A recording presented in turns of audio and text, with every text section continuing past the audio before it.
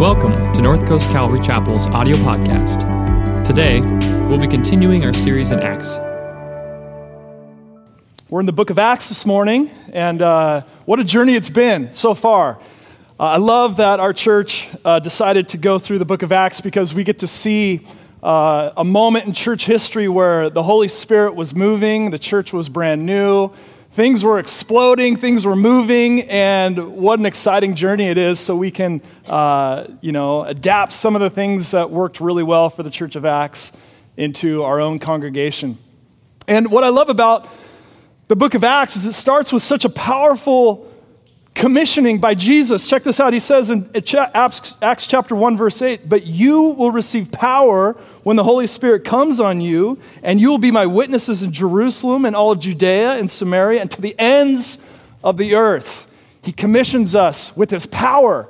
I love that. I'm not a strong guy, so when I found this religion where Jesus is going, this God of the universe is going, "Hey man, I want to give you my power." But the power is not just for you, it's so that the testimony of what I accomplished on the cross might go and reach everybody. Just as it's impacted your life at 18 years old, my heart is that it would impact the whole world. And this is his plan. It's such an exciting time. And it just starts steamrolling from here. We see this, Pentecost then happens. The Holy Spirit that was promised comes and it fills the lives of the followers of Jesus. And they're doing crazy stuff, man. They're speaking in tongues. Miracles are happening. In fact, the Holy Spirit transformed Peter's life in an amazing way. Remember Pete? Remember a month ago, chronologically, when he's going, "I don't know Jesus." I mean, he just spent time with Jesus, his whole ministry. "I don't know Jesus." He says it 3 times, and he even cusses. Man, you can't cuss in church, but Peter cusses, denouncing Jesus Christ. Then everything changes. Why? The Holy Spirit empowers him. That power that Jesus is talking about shows up. Check this out. Peter turns into a Baptist when everybody around him is going, "Man, look at the Christians. They're drunk with sweet wine." Peter goes, "You're crazy. We're not drunk. It's 9 a.m. And then he gives this sermon. Like I said, like a Baptist, as he says, "Listen, men of Israel, listen to this. Jesus of Nazareth, a man that was accredited by God to you by miracles, wonders, and signs, which God did among you through him, as you yourselves know, this man was handed over to you by God's set purpose and foreknowledge. And you, with the help of wicked men, put him to death by nailing him to the cross." He goes, "You nailed him to the cross. You knew everything about him. You saw him. You saw him die on the cross. And dude, you even saw him rise again from the dead. And you're tripping out on us right now? You're the ones who nailed Jesus Christ to the cross." That's a transformation. From denying Jesus to preaching like a Baptist, that's powerful transformation. And then he says this, "Hey, you got to repent. You got to turn from your wicked ways. You got to believe in him." And at that sermon, the response was 3,000 people joined the church. That's power. That's power. And that continues. And the church continues to grow. And it's just, like I said, it's steamrolling. And the cool thing about it is that even persecution doesn't stop it. We see that some of these dudes were thrown in prison. Doesn't stop it. It enhances it. Wait till next week when we're in Acts chapter 16. When the boys are thrown in prison, they're just singing songs, worshiping Jesus, and the whole place gets saved. It's incredible. So imprisonment doesn't stop it. Death doesn't even stop it. They start killing the dudes. Stephen, we just read about him a couple chapters ago. He was offed because he was a follower of Jesus Christ, and he spoke out against it, and it doesn't stop the movement. It just keeps going. It's incredible, incredible. So then we pick up in Acts chapter 15, and guess what? We got to pump the brakes a little bit. It slows down. Why? Well, check this out. Acts 15, verse 1 says, "Some men came down from Judea to Antioch and were teaching the brothers, unless you are circumcised, you can't be saved." So, imprisonment doesn't stop it. Death doesn't stop it. But somehow the religious figure out how to stop it. And this ends the first missionary journey, and they're putting the brakes on, and they're going to have to deal with this question from the Jews, the Judaizers, and we're going to have to address this pretty much the whole chapter. So let's pray, and we'll dive in this morning.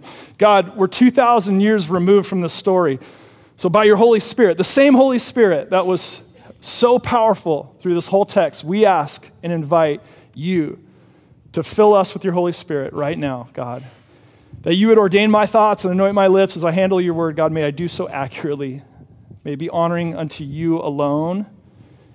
May you expand us, grow us, encourage us today by your word. We thank you that it's alive, it's living, it's active. So prove it to us today. Show us, Lord, your goodness. We pray and ask all of this in Jesus' name. Amen. And so in Acts chapter 15, I've kind of broken it up into three deals here. The first one being the law, okay? The first 5 verses, we're gonna see the law. The Judaizers are trying to say, hey, we've got some questions, they need addressing, and we're gonna look at that. And then Acts chapter 15, 6 through 19, we're gonna see the gospel. Praise God. It's gonna come in right behind it. It's gonna sort things out as it always does. And then we're going to close out with the fellowship of believers. Okay, how do Jews and Gentiles, how do we get along? How do we do this thing called church? We've got some disagreements. Is that okay? And can we move forward in solidarity and in unity? And so to begin, we look at this first interaction. It says some men or certain people, and we know this to be Christian Jews. These are the Judaizers. In Galatians, Paul calls them the troublemakers. And we also know them to be the Pharisees, whose understanding was this, that they were called covenant community of faith, that they were the called covenant community of faith. That was their understanding. Their understanding was also that they must obey the moral and ritual law of Moses. The moral law being the 10 Commandments, the ritual law being, hey man, you must be circumcised to be saved. Also, you got to do all these ritualistic things like, go through certain washing ceremonies before you eat and before you worship. You've got strict dietary laws, and you have to completely abstain from anything with blood. So this was their understanding. And for a minute, let's just sympathize with them because they've got the Old Testament. They've got a long history of ping-ponging between following Yahweh faithfully and the blessings that came to be because of that.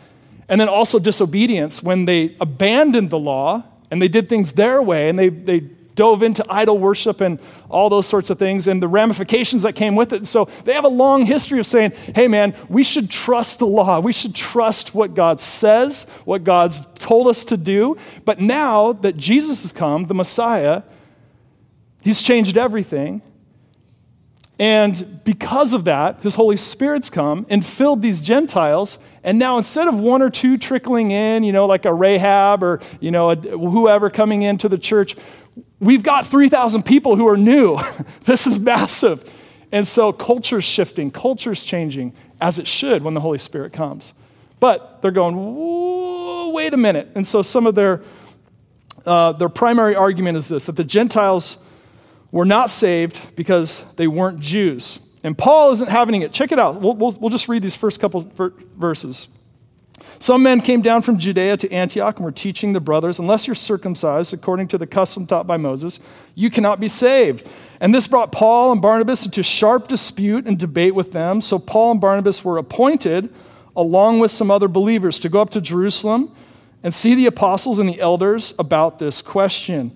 The church sent them on their way as they traveled through Phoenicia and Samaria, and they were told how the Gentiles have been converted. This news made all the brothers very glad. When they came to Jerusalem, they were welcomed by the church and the apostles and the elders, to whom they reported everything God had done through them. Verse 5. Then some believers who belonged to the party of the Pharisees stood up and said, the Gentiles, again, must be circumcised and required to obey the law of Moses. And so Paul's not having it. He goes, whoa. No, we're not going down this road again. And he says that he sharply disputed them. He entered into debate with them. And as Christians, whenever we hear this, we're going, debate's just a bad thing inside the church. We're not good at debating. We're really, really, really bad at it. So when it says that he had a sharp debate with them, we just kind of go, ugh. Again, we all across the board, we all have the commonality of the gospel of Jesus Christ. We all do, right? But as time goes on in the believer's life, we add things to it. We add our politics. We add our theologies. And what does that accomplish? It accomplishes nothing but division. So anytime that we try to find common ground on anything other than the gospel, it's pretty nuclear. Am I right? Case in point, have you guys ever met a Christian in the wild? Like at the grocery store or, and you're like, you're checking out and you're talking to somebody in the like, oh, where did you find the eggs? Like, oh, on aisle 4, and they're on sale. What a blessing. A blessing? What do you mean? Are you a believer? I am. Oh my gosh. You see, I moved from Seattle. Seattle has 7 Christians in the whole city.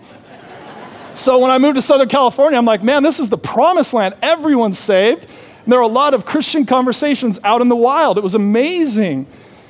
But then what happens is the conversation goes on, well, where do you go to church? Well, I go to the Lutheran church over here. Oh.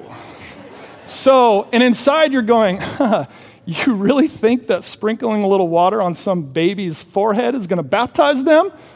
And we start immediately go to that internal debate, and then oftentimes it goes to an external debate. And at the end of the day, you have more in common with your atheist check stand attendant than you do with another brother and sister from the faith. Isn't that crazy? But that's what we do. So anytime we see debate, we're going, oh no, can this be a win? Who knows? Let's find out. So the debate here was centered around circumcision. And we know that God gave circumcision in the Abrahamic covenant found in Genesis 17. Remember when Abraham was 99, God promised that he would be the father of many nations.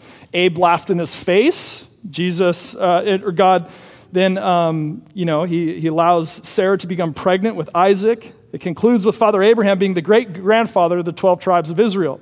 Then Moses circumcised the dudes who crossed over from the Jordan to the promised land, a symbol of consecration to God's law and his way, his plan. It set them apart. It also set them apart, consecrated them from slavery and from the wilderness.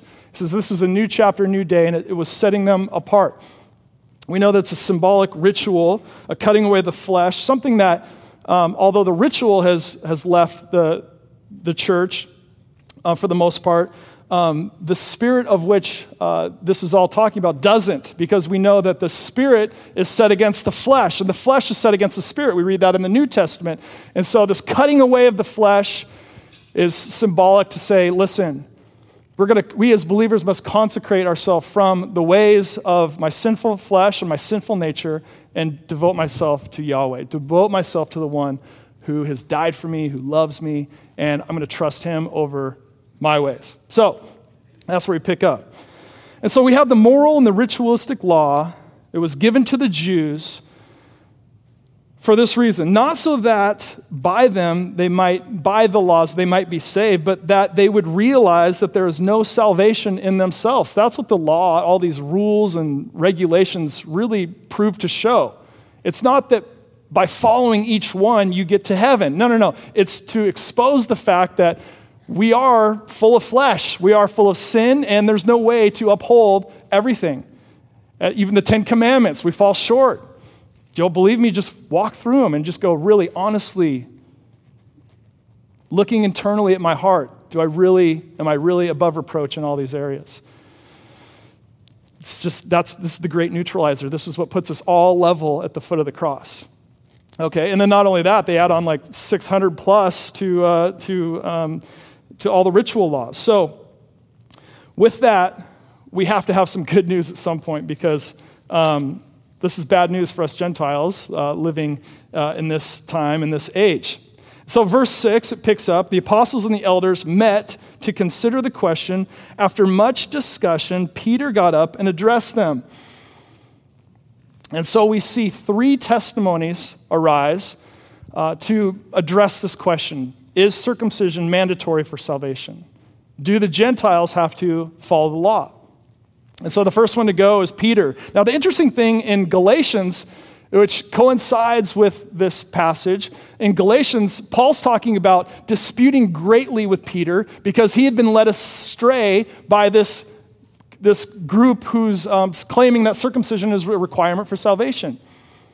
And so he had been led astray. It even says that Barnabas at the same time was led astray. And so as Paul is penning this letter to the Galatians, I believe it's at the very same time as this debate was starting, He's saying, I had to correct Peter, I had to correct Barnabas, and he does so by reminding them of the gospel. Oh yeah, you're right. And so what we learn from this is that even guys like Peter and Barnabas, they get led astray by things that aren't necessarily true or secondary to the gospel of Jesus Christ. And Paul, and this is why we study his epistles so much in the church today, it's because he's so good at reminding the church of the simplicity of the gospel. He does such a good job saying, hey man, it's all about Jesus. We're going to look at that in a second. But we pick up with Peter, and Peter begins to defend the gospel here. He says, brothers, you know that some time ago God made a choice among you that the Gentiles might hear from my lips the message of the gospel and believe.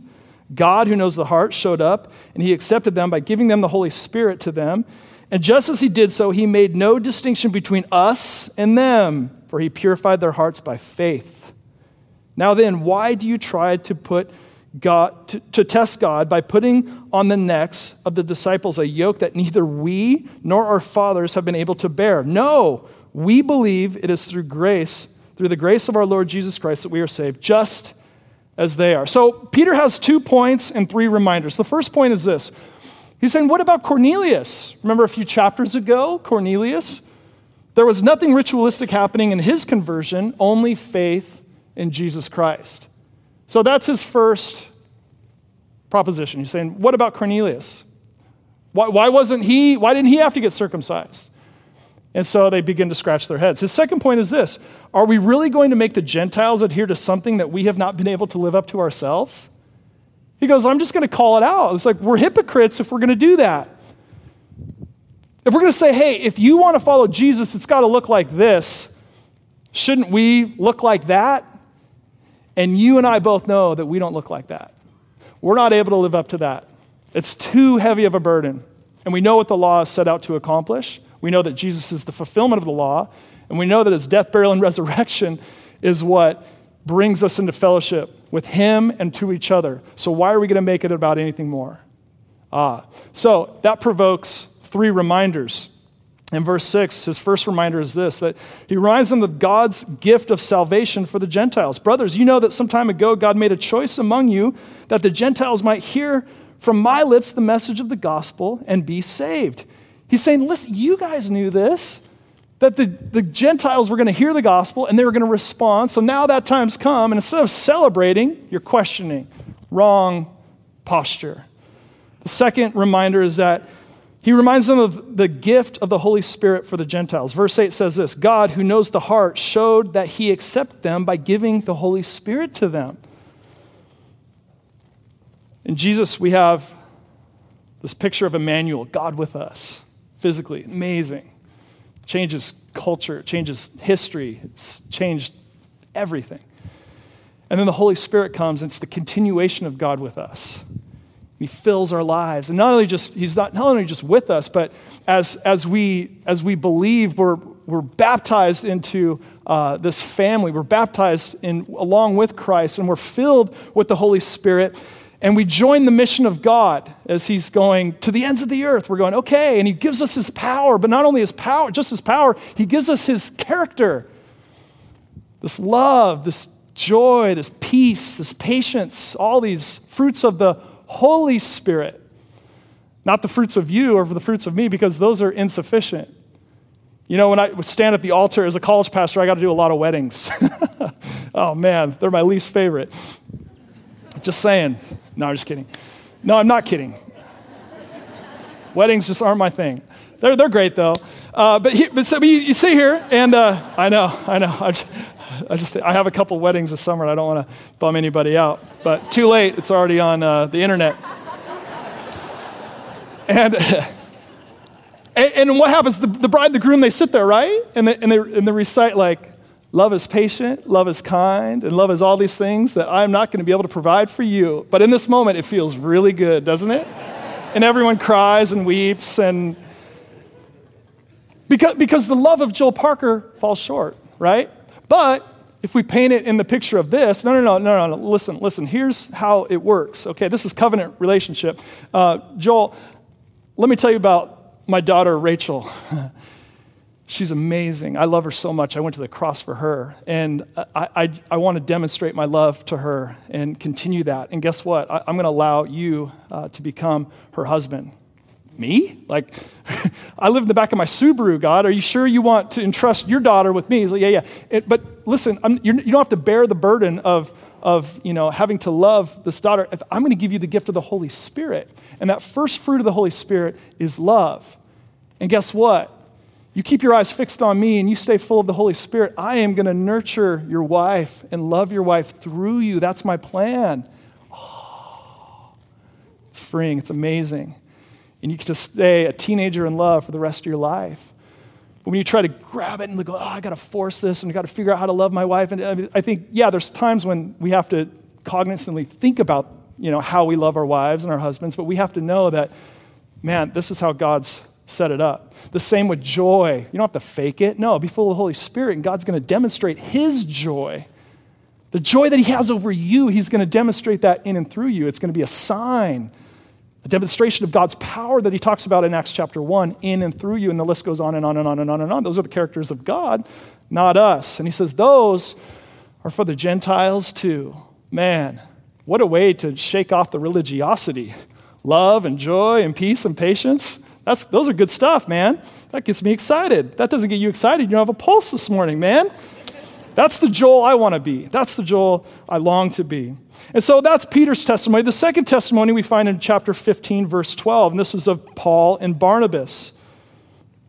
And it says this, the whole assembly became silent, and they listened to Barnabas and Paul telling about the miraculous signs and wonders God had done among the Gentiles through them.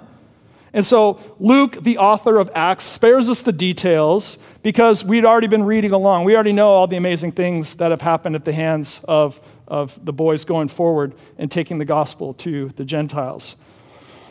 And so he makes Paul here, so then we go on to James.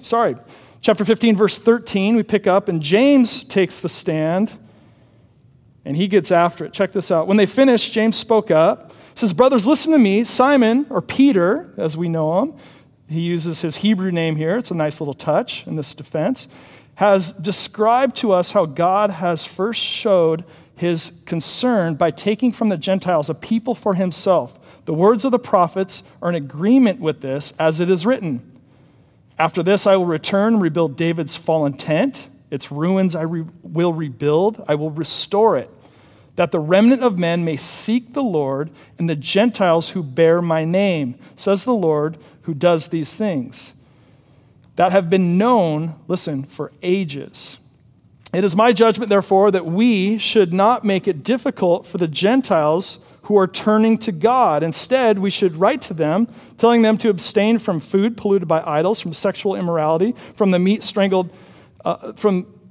the meat of strangled animals, and from blood. For Moses has been preached in every city from the earliest times and is read in the synagogues on every Sabbath. So his point is this. He's saying God has told us from day one. In fact, he quotes here from Amos and Jeremiah, something that this audience would be well familiar with. He goes, we've known about this for ages. Why is this taking you by surprise?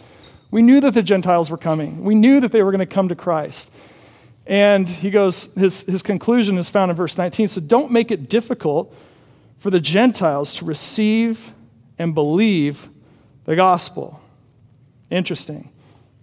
And so we have this very consistent remander that it's the gospel that sheds and protects us from the religiosity, protects us from all the things that are going to divide us over time. The gospel's the unifier. And again, Paul's the master at describing the gospel to us. And in fact, let me just prove it to you. Turn to Ephesians 2. And in Ephesians 2, he, in verse 11, I'll read this to you guys really quick, but it's a phenomenal, focused reminder of the gospel. Therefore, remember that formerly you were Gentiles by birth and so-called the uncircumcised, by those who call themselves the circumcision. Remember that the time that you were separate from Christ, excluded from citizenship from Israel and foreigners and the covenant of the promise, without hope and without God in the world. But, listen, there's always a good change. Now that Christ Jesus, who you once were far away from have been brought near through the blood of Christ. There it is. Paul's going, remember, you were far off, but because of the blood of Jesus, you have been brought in. Continues and says, his purpose was to create in himself a new man out of two, thus making peace. And in this one body to reconcile both of them to God through the cross, by which he put to death their hostility. Verse 19, consequently, you are no longer foreigners and aliens, but now citizens of God's people and members of God's household. What an incredible, incredible reminder by Paul, specifically to the Gentiles. He goes, man, remember the whole circumcision thing? Wasn't that crazy? He goes, remember when you thought you were far off, but the blood of Christ brought you in? The blood of Christ cleansing you of your sins, not this ritualistic ceremonial thing that's from the law, but it's the blood of Christ that does that. Wow, that's incredible. And so it feels good when people personalize the gospel, but I think Paul doesn't just address them, he addresses us 2,000 years later, just before that. If you've been to Bible school, you know that anytime there's a therefore in the Bible, you got to ask yourself, what's the therefore? Therefore. I just saved you like 20 grand in tuition. Bible college is cheap.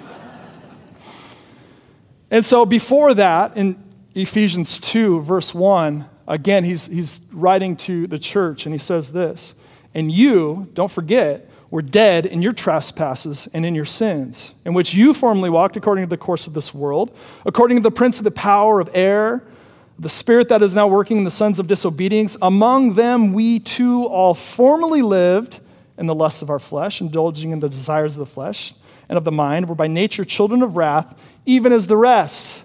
You see, this is bad news.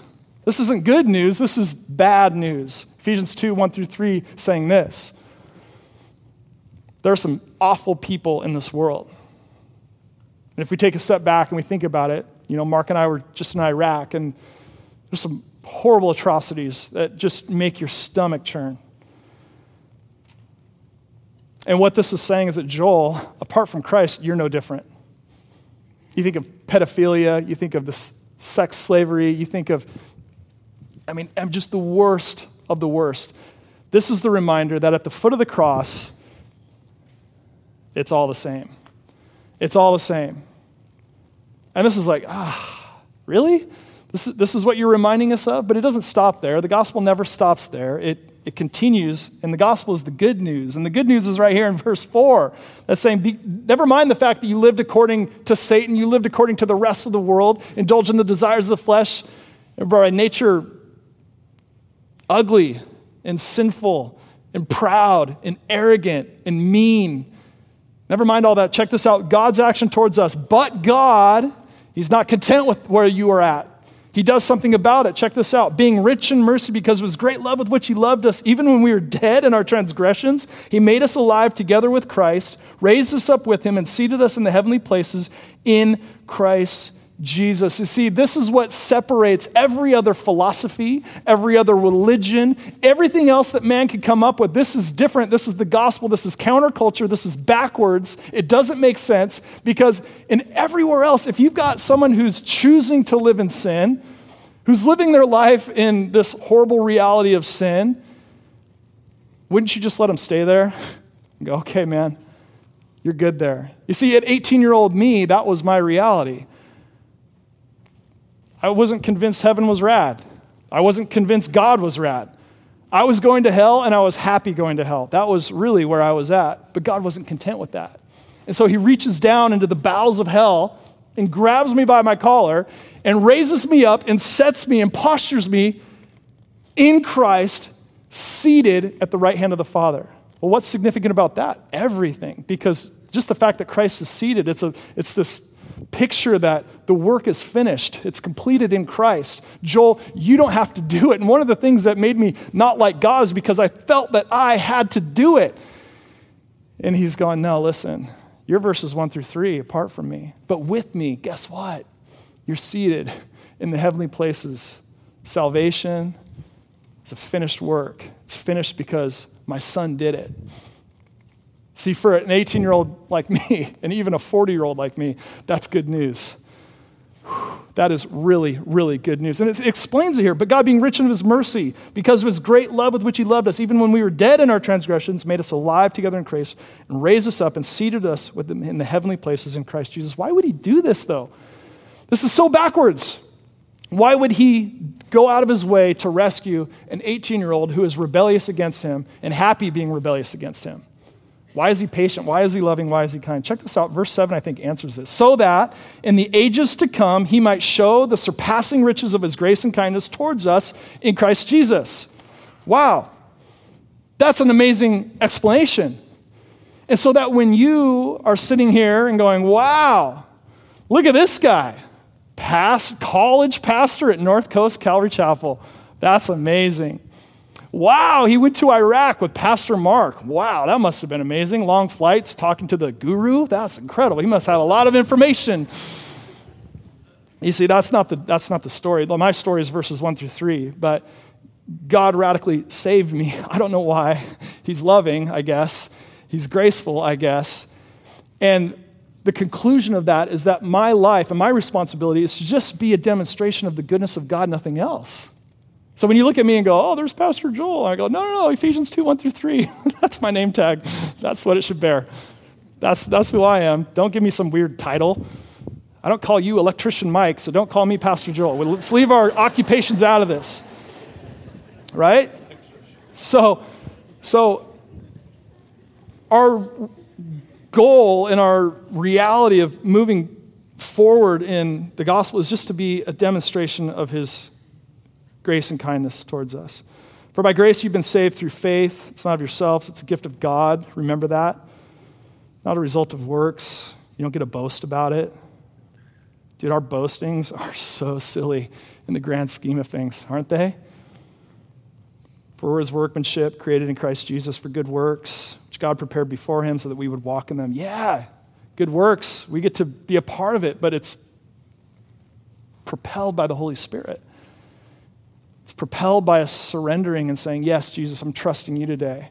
My politics aren't going to solve these problems. My theologies aren't going to solve these problems. It's you who are going to solve these problems. This is your mission. And thank you for allowing me to join it and to be co-missioned with you. But this is your mission. It's freeing for a guy like me. It's incredible.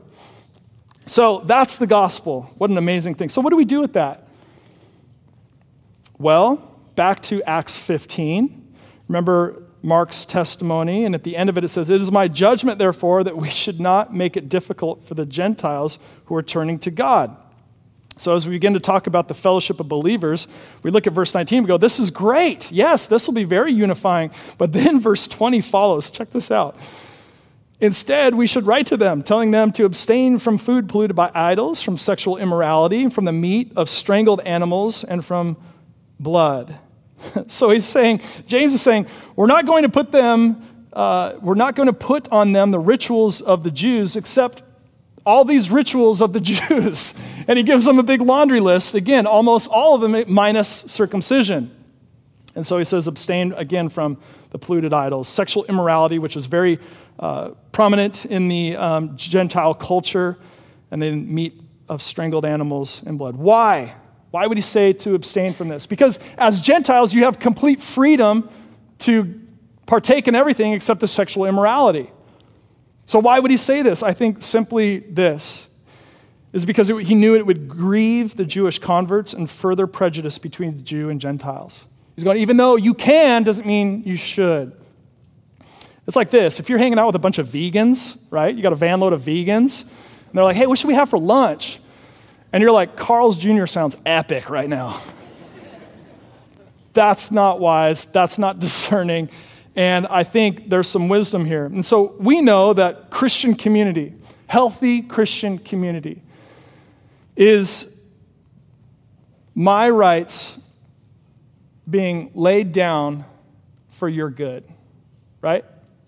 I think that's what it is. It's my rights being laid down for your good and for their good and for my family's good and for my neighbor's good and for my enemy's good.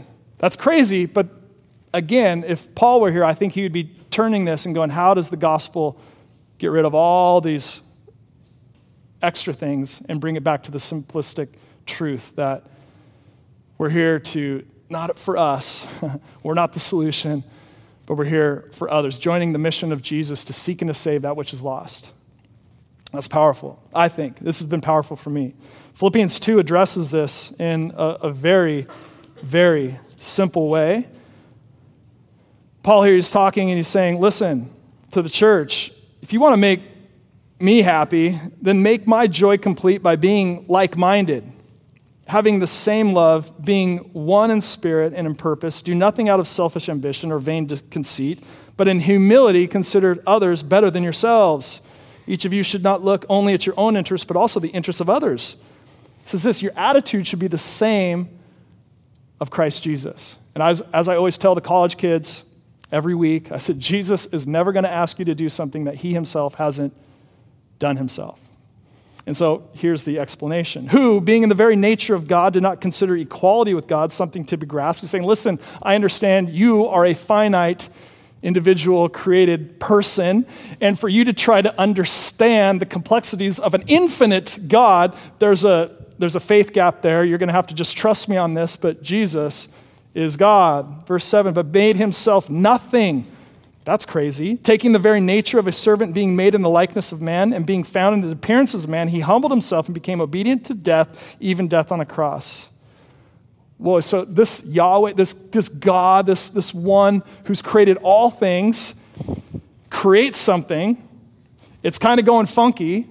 And so he enters that creation and dies by their hand in a complete sign and example of what true humility ought to look like.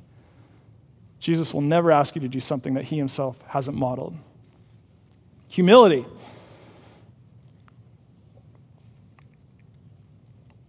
We see that solidarity is a result of humility. If we want to be one as a church, one as a people, one in our marriage, one with our neighbor, and even have inroads with our enemies, it starts with humility. It ends with humility. This is it. You know, in our politics, you know, we all have leftist snowflake friends, right? Who they want to raise our taxes so they can teach, we start a policy to teach endangered fish how to read, and you're just going, no, you're crazy. Like, stop thinking, that's just crazy. And you know, they defend it, and then we also have our crazy conservative militant friends who are like, we need to arm our elementary kids with AR-15 so they can protect themselves against school shootings. And you're going, you're crazy. You don't need to start an army. Like, we have crazy ideas about how this world operates. And the gospel, what it ought to do is truly bring us together. It should truly shed all those solutions and say, no, the solution is Jesus.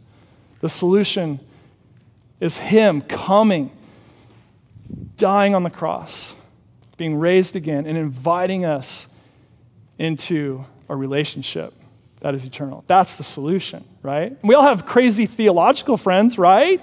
We've got our crazy charismatic friends who are trying to, like, by faith, raise chickens from the dead. And then we've got our crazy conservative friends who are, you know, have no pulse, but they've read every book on doctrine out there in their quiet, dark libraries, never making any impact in the world. So I'm obviously generalizing really huge and extremely here, but we all kind of find ourselves gravitating to and getting pulled one way or the other in politics and theology and all this stuff. And what I'm not saying is that you shouldn't vote and you shouldn't, you know, consider doctrine and theology. No, work out your salvation with fear and trembling. But as Paul always does, he brings it right back to the gospel every time.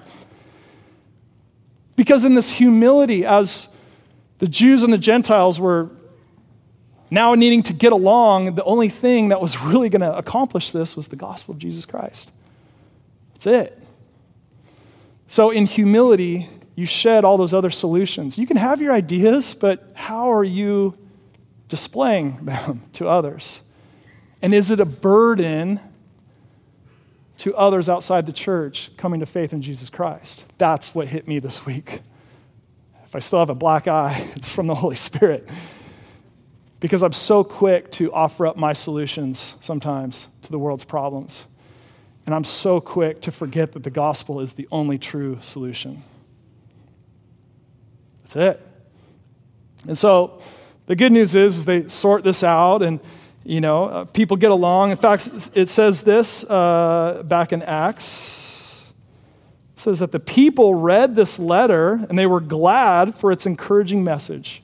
And so we all live happily ever after, except in verse 36. There's some tension. You guys can read that on your own. But it's the church, man. You never get to completely get away from it. But the second missionary journey begins, and it starts steamrolling again. And we all know that the gospel, thank God, lives on. Because here we are in Carlsbad, California, years later, and the gospel's reached us. Praise Jesus. That's incredible.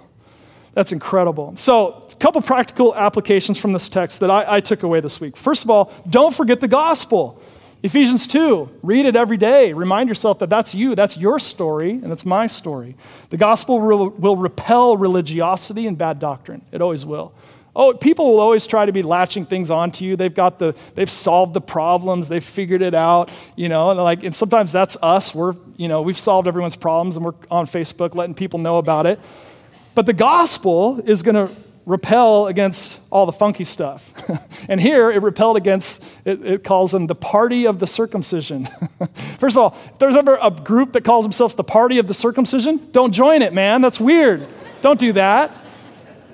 Thankfully, we don't have them anymore. Although there are some mom blogs who are all hot on the circumcision topic. You guys can go down that road on your own if you'd like. But the gospel will also keep you on mission. How? Well, it reminds you that, man, you're not the solution. You're chapter 2, Ephesians 2, 1 through 3.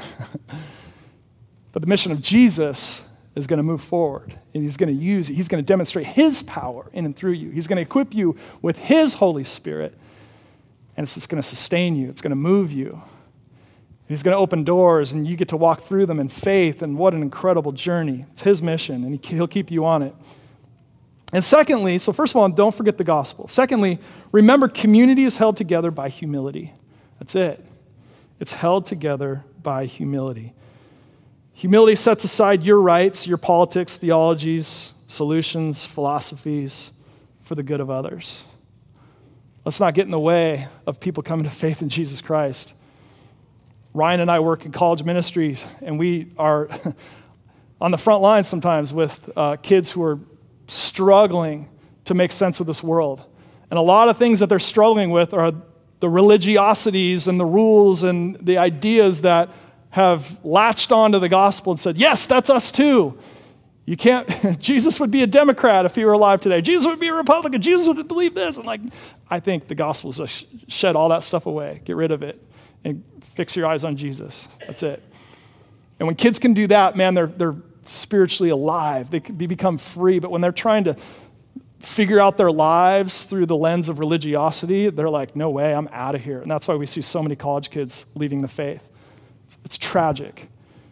So as the church, and this isn't just for college kids, this is for everybody. Let's get out of the way. Let's get out of the way and in humility be on mission with Jesus and watch Jesus transform our community, our church, our marriage, our relationship with our neighbors, because he's in the business of doing it, and we've got a phenomenal book that's articulating it beautifully. Lord, we love you. We thank you so much for your word. We just pray, God, that it would take root. Pray that we would remember it this week, that we wouldn't forget your gospel, that we wouldn't forget to walk in humility. We thank you for setting the example of what true humility is. You laid your life down for us. I don't know why you did that, but I'm so thankful you did.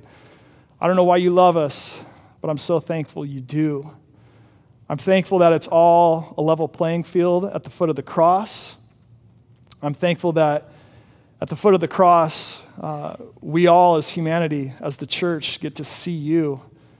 We thank you for what you accomplished at the cross. Thank you for rescuing me from the bowels of hell and placing me in the heavenly places in Christ. And as a church this morning, we say thank you. We believe in you. We trust you. We ask that you would be glorified today as we continue to worship you. And we pray this in Jesus' name. Amen.